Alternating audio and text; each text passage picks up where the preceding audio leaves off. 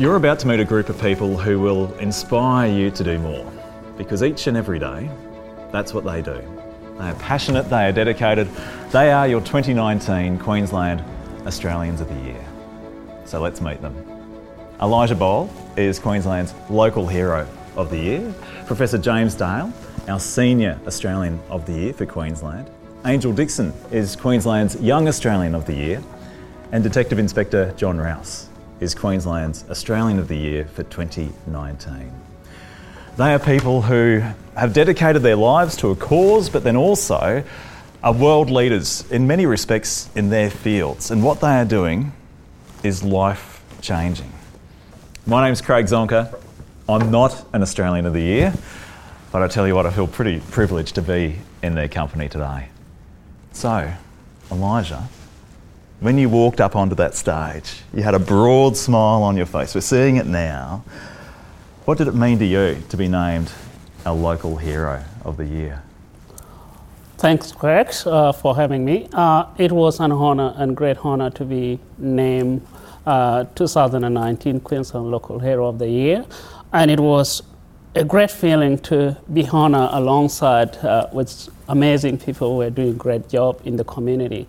And it was life-touching and amazing time.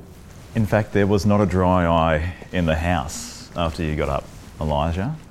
For you and your family, because you're from Sudan, you came out here in, 2002? You arrived in Brisbane.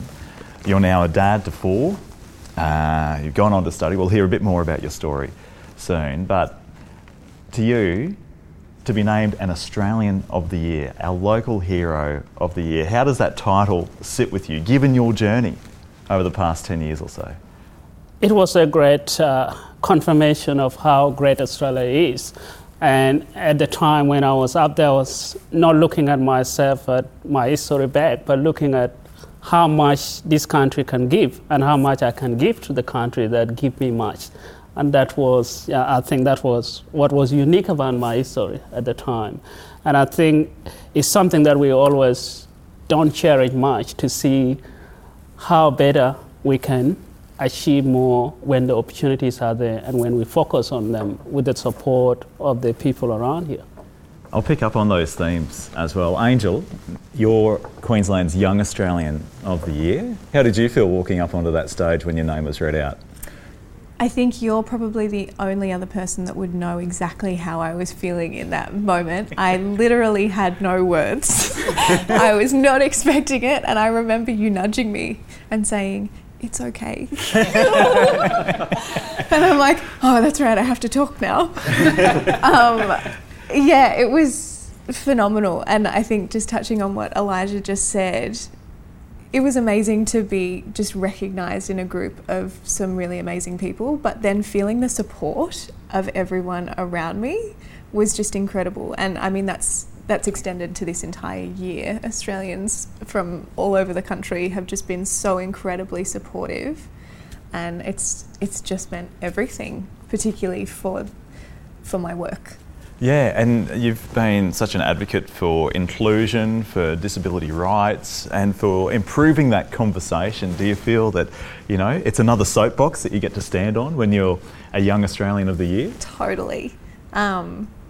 It's been awesome, actually, because I guess they're being someone who kind of preaches constantly. This role or this title comes with credibility. It comes with people actually want to listen to not just your personal story, but they're interested in what you're promoting. And the cause is at the heart of everything I do. So that's been a real change for me. Particularly, I work in the modelling industry a lot of the time. So when I say I'm also an activist, people go, how does that fit in? But now people really understand, and it's been really nice. You're an activist with a massive Instagram following. That's what that means. Professor James Dale, as Queensland's Senior Australian of the Year, and even now, it looks like you're thinking about that moment when you went up onto stage. What went through your mind at the time? Wow, yeah. I mean, it was a fabulous evening, Craig. I think there were a couple of things that I found really impressive, and one was the other groups of people that were there was just amazing, and in all the categories, including the one that I was successful in. I think was terrific. The other really important thing for me was it was Queensland, and so I wasn't born in Queensland. It's taken me nearly 50 years to become accepted as a Queenslander. Well, if we knew that before... We wouldn't have got over the line, I recognise that. But so all of my professional career, or the vast majority of it, has been in Queensland, and Queensland has supported me in so many ways. And it was really nice to be part of that night. Well, you say that, and I think you're very much a Queenslander because you work with bananas, so you are a true banana bender, James Dale. Absolutely. And proud of it. We'll talk more about your work in a moment, but let's go to John Rouse, who is our Queensland Australian of the Year. As you reflect on that title, John, what has it meant to you? Well, first I'll reflect on the fact that sadly I wasn't there with these guys. Yeah, your brother got to hog the spotlight. My brother did. When that was announced, I was somewhere, I think, over WA coming back from Copenhagen. When I landed, my phone just almost exploded with the messages. So my initial reaction, similar to everyone else's, was, I'm just a cop doing my job at the end of the day. So for me, it was just overwhelming. I just couldn't quite comprehend what that would mean. But what does it mean for me? It elevated the work that I and a lot of police across the country do into the public focus for a little while. It's very difficult, challenging work, and it's done by police across the country. And for me, it was just an honour to be able to stand there and represent the rest of my colleagues. And that's interesting because you say you're just a police officer doing his job, and you don't do the job for accolades, you don't do the job for rewards, you do the job because you're passionate about it. And for almost 2 decades it led Task Force Argos with the Queensland Police Service, which deals particularly around child protection and the looking at child sex offenders, whether they be here in Queensland, elsewhere around the country or elsewhere around the world. But why did you first want to become a police officer? Yeah, it's a good question, because I thought I wanted to be a police officer when I was in school, like in year 12, but I was also being torn to be a professional musician. So that's quite a contrast, isn't it? It was, yeah. Rock star or police officer. Yeah, so that's 1981. I left school and I decided I'd explore the musical side, so I joined the Commonwealth Bank, which helped fund musical equipment. So I tried that for a couple of years, and while I worked at the bank, I got held up, had a gun pointed at me twice as a teller, and that kind of, I think, pushed me towards the law enforcement path. So I joined the police, got sworn in. I joined in 1984, and yeah, now here I am, a long time later. Your work these days goes into some pretty deep and dark places. Just describe some of the things that you and your team, because as you constantly say, this is not just your effort, it's a great team that you have behind you that do the work you do. Yeah, well, that team started with me and 2 others, and now we're 40. So, in 19 years, we've grown exponentially and got a whole crew of people that feel exactly the same way that I do. But by the nature of the work, it's international. The internet is a global web of people communicating with each other. So we can't sit here in the state of Queensland and see what's happening in Africa or India, United States, Canada, and just go, well, that's not my problem. So if we see, and what we see every day is images and video, increasingly video, and high quality video too, to the point where we can get a fingerprint off it now. The resolution is so good, of children anywhere from the age of 6 months through to 13, 14 years of age being sexually abused.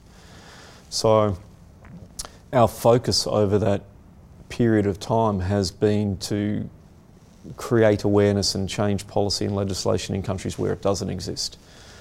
And it's variable. Some countries, developed countries, Canada, the United States and across Europe, have got capability, they have got laws, they can respond to a lead that we might send them. But you know, I've gone into Kenya and I've just returned from India, and I've been to Colombia and a range of different countries where they don't have that. They're dealing with human rights issues, let alone this. So my big push has been to change that perception and help them to learn from what we've learnt in Australia. And we're doing it. We're achieving that. That trip that I just returned from, you know, the Kerala State Police have now created basically a Task Force Argos. Their commissioners put 15 people online, 52 response capability across the country, across the state, and then just dedicated 20 forensic positions to this. And they've given me, you know, the data from the arrests that they just made. They just made 28 arrests because of the training that they received from us. We'll analyse the data and help them with the victim identification component of that. That hopefully will push dominoes across India. That's the plan.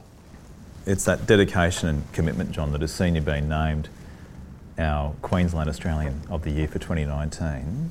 But I have to ask, is there still a bit of 80s music involved there somewhere? Did you ever live out that rock star lifestyle you once dreamt of?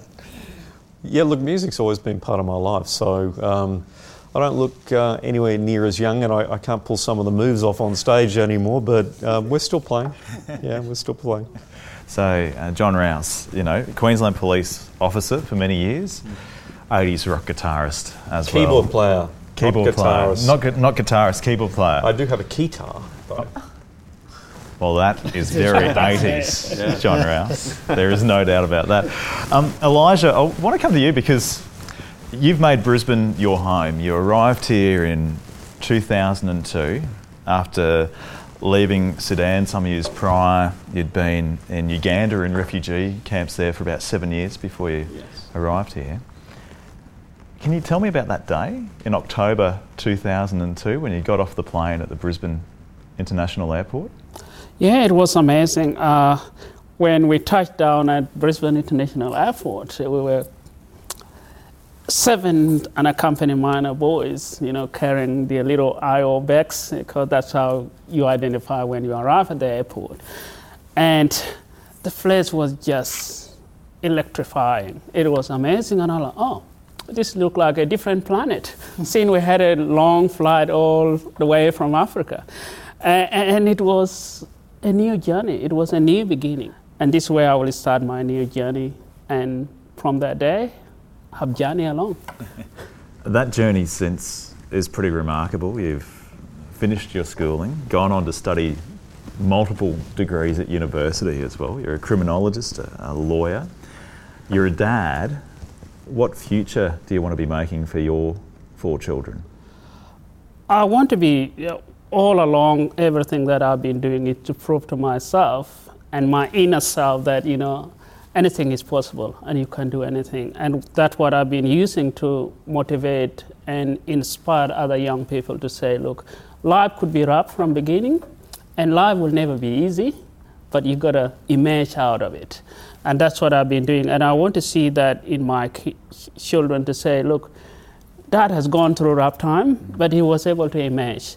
And also I want to see that, you know, that young people commit themselves and also look at other side of, you know, their life and say, look, I can make it. And also creating the conversation in this community and say, look, someone there need our help and need our support to hold their hand in order to get there. And that's what I want to see. And for my kid, I want to see them to grow up in Australia where, you know, they don't feel left behind or they don't feel that they are different, but feel that they're part of society and they are there to contribute. I've heard you speak a lot about when you come to Australia and feeling that you need to give back to the community. And I've also heard you say, like what you just said now, about you do as Australians do. Where does your culture fit into that though? So how do you find a balance even within your children of honouring where they've come from but also finding a home here? Because that's part of acceptance too, right? Exactly. And the beauty of Australia is that we embrace, and I think our principles and values that make us Australian and what makes Australia unique as a multicultural country in the world is that acceptance of other cultures. And often in the community, I practice my own culture the way it is and share that heritage with my kid. But again, it's about saying, look, we are in a broad church of Australia. We're in a broad church of cultures. And within those cultures, we are one. And the only way we do that is to share that culture with others. And I do share that, but also I do give back to say, my culture is here, and I'm able to practice my culture because I had the opportunity to do, and the country has given me the opportunity to do that. And that's a great thing that, yeah. You're someone who never seems to stop, Elijah. You're involved with so many different community organisations, doing this, doing that, helping wherever you can. You've received so many different awards over the years, but in 2019 you were Queensland's local hero. What do you say is your driving force? My driving force has been able to look at the thing differently and say, look, we can build the future. We can determine the future from today. And by doing that, it's able to look at the next generation and say, we can build a better future for the next generation. And to do that, we need to create a conversation that actually empower that generation to be able to move forwards and say, the future is there and it belongs to us and we can reshape it the way we want it. And that's what I want to see, that the society need to get around those things. And it could be fixing the policies that, may affect those young people to progress. It could be around putting services that can support those young people to emerge out. And I love what John said, if we don't really intervene today and provide a safe place for those children, for young people of today, then we are not building a better future. And that's always my motivation. Yeah, the better future and shaping society. I know you've been doing that. And James, I want to bring you into the conversation here. James Dale, the Queensland Senior Australian of the Year for 2019. Because your work hasn't necessarily been focused here in this country or here in this state. It's about what you're doing that's changing lives in Africa with one of our favourite fruits, bananas. What are you doing, James? Well, we do a number of things, but in fact, Craig, we do have one very large project in Australia. So we've got two in Africa and one in Australia. The two in Africa are quite different. One is in Uganda, and many people don't recognise bananas are the fourth, fifth or sixth most important food crop in the world. So in the Western world, we always think of it as a dessert fruit and something to give the kids for morning tea. In places like Africa, and particularly in East Africa, and Elijah would know this very well, it's their staple food. It's their starch source. And particularly in that sort of East African region, but elsewhere in the world, very, very high levels of micronutrient deficiencies. So what we're doing, and there are a number of other projects in other countries as well, is taking their staple food and fortifying them with that micronutrient. For us, it's what's known as provitamin A, not vitamin A. So that it comes as part of their food, so you don't have to add it. So you're beefing up bananas, yes, effectively. Indeed we are. And it's really to overcome this micronutrient deficiency. Yeah, which you say is something, when you look around the streets of here in Brisbane, you go, how can this be a problem in 2019, yet it is in developing countries? What's been the eureka moment for you when it comes to these bananas of yours? The real eureka moment was in Uganda. So provitamin A is orange. Okay, so we've modified the bananas, the East African highland bananas, and to produce this provitamin A in fruit. So the flesh is supposed to be orange. We did all the work in Australia first, and then took the technology to Uganda. And we had the bananas in the field, and they were getting close to, the first crop was getting close to being ready. And I was there with my colleague Tush, who runs the project over there with me. And I said, Tush, when are we going to be able to harvest those? And he said, it's probably another 3 or 4 weeks. I said, yeah, I wish we'd know. I wish we knew. And so one of the other guys goes and breaks off one of the bananas off one of the bunches and goes, snaps it, and it was bright orange. Yes!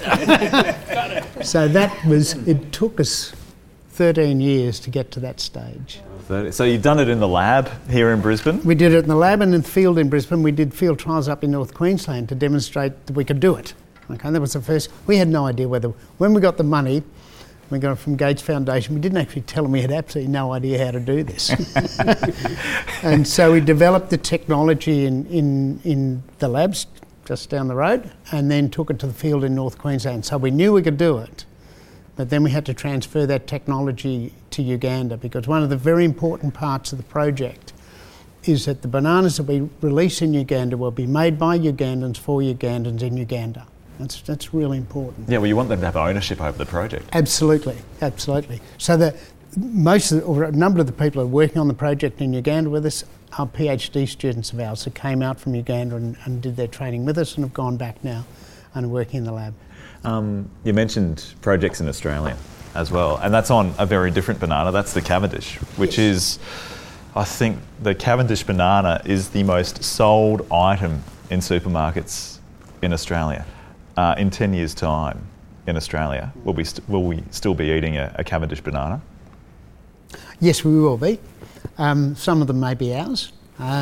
So the disease is a disease called Panama disease. Panama disease wiped out this original type of banana, Gros Michel. Cavendish was resistant to that strain of it, but is very susceptible to a strain called Tropical Race 4. So we've got a choice of either making Cavendish resistant to this disease or to develop a completely different banana.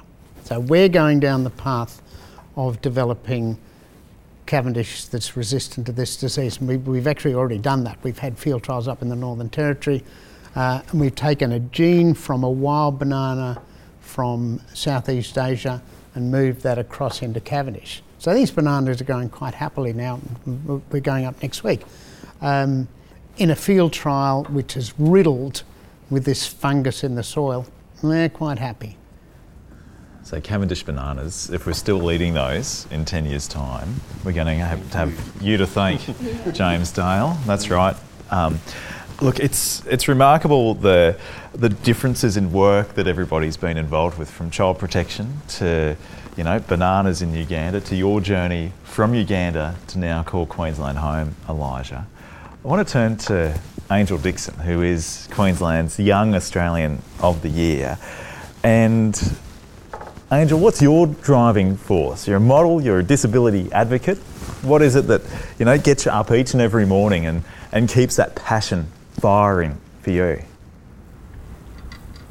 I feel like my husband's going to laugh if I say this, but it's human rights. And my activism is purely just my everyday life. I have experienced prejudice and I've experienced the confusion that people have when existing around me and interacting with me since acquiring my impairment. And I have to advocate for myself every day, so I might as well be an activist and advocate for others as well. Yeah. Because it's around about, 10 years ago, a decade ago, that you had this big change in your life. What happened? And what was the moment for you where you said, you know what? I need to take charge here. And I need to be not just empowering myself, but others. Sure. It's been a very long journey. So what happened 10 years ago was I had a blood clot that stopped in my spinal cord, which is very unusual. I was very lucky that it did, because it was so massive that if it had gone to my brain, I wouldn't be here. But what that did is that it damaged the nerves through my spinal cord. So I am both a stroke survivor and a spinal cord injury community member, which is also a little unusual. I don't fit in one category. And it's not something, I actually don't feel that I ever really suffered from the acquisition of my impairment. I mean, there is trauma that comes with instant change when things like that happen in someone's life. But the the instant change that was really damaging to me and really difficult for me to cope with was how other people treated me afterwards. So, you know, we have this thing in our society where the people that are at disadvantage or the people that are suffering on their own, we often don't know, but we put extra pressure on them to to look after everyone else or to solve these problems, and it causes more problems. And it seems to happen, like I say, with people who experience disadvantage or disability. We sign this waiver apparently that says that you can do certain things with us, or you can say certain things to us, and that's okay. But it's really not. It's not at all. Yeah. And it's those assumptions that are made in society that you're trying to change. Yeah. That you're trying to say, well, hang on a minute, that is not right. Yeah. What has been the biggest challenge since that point?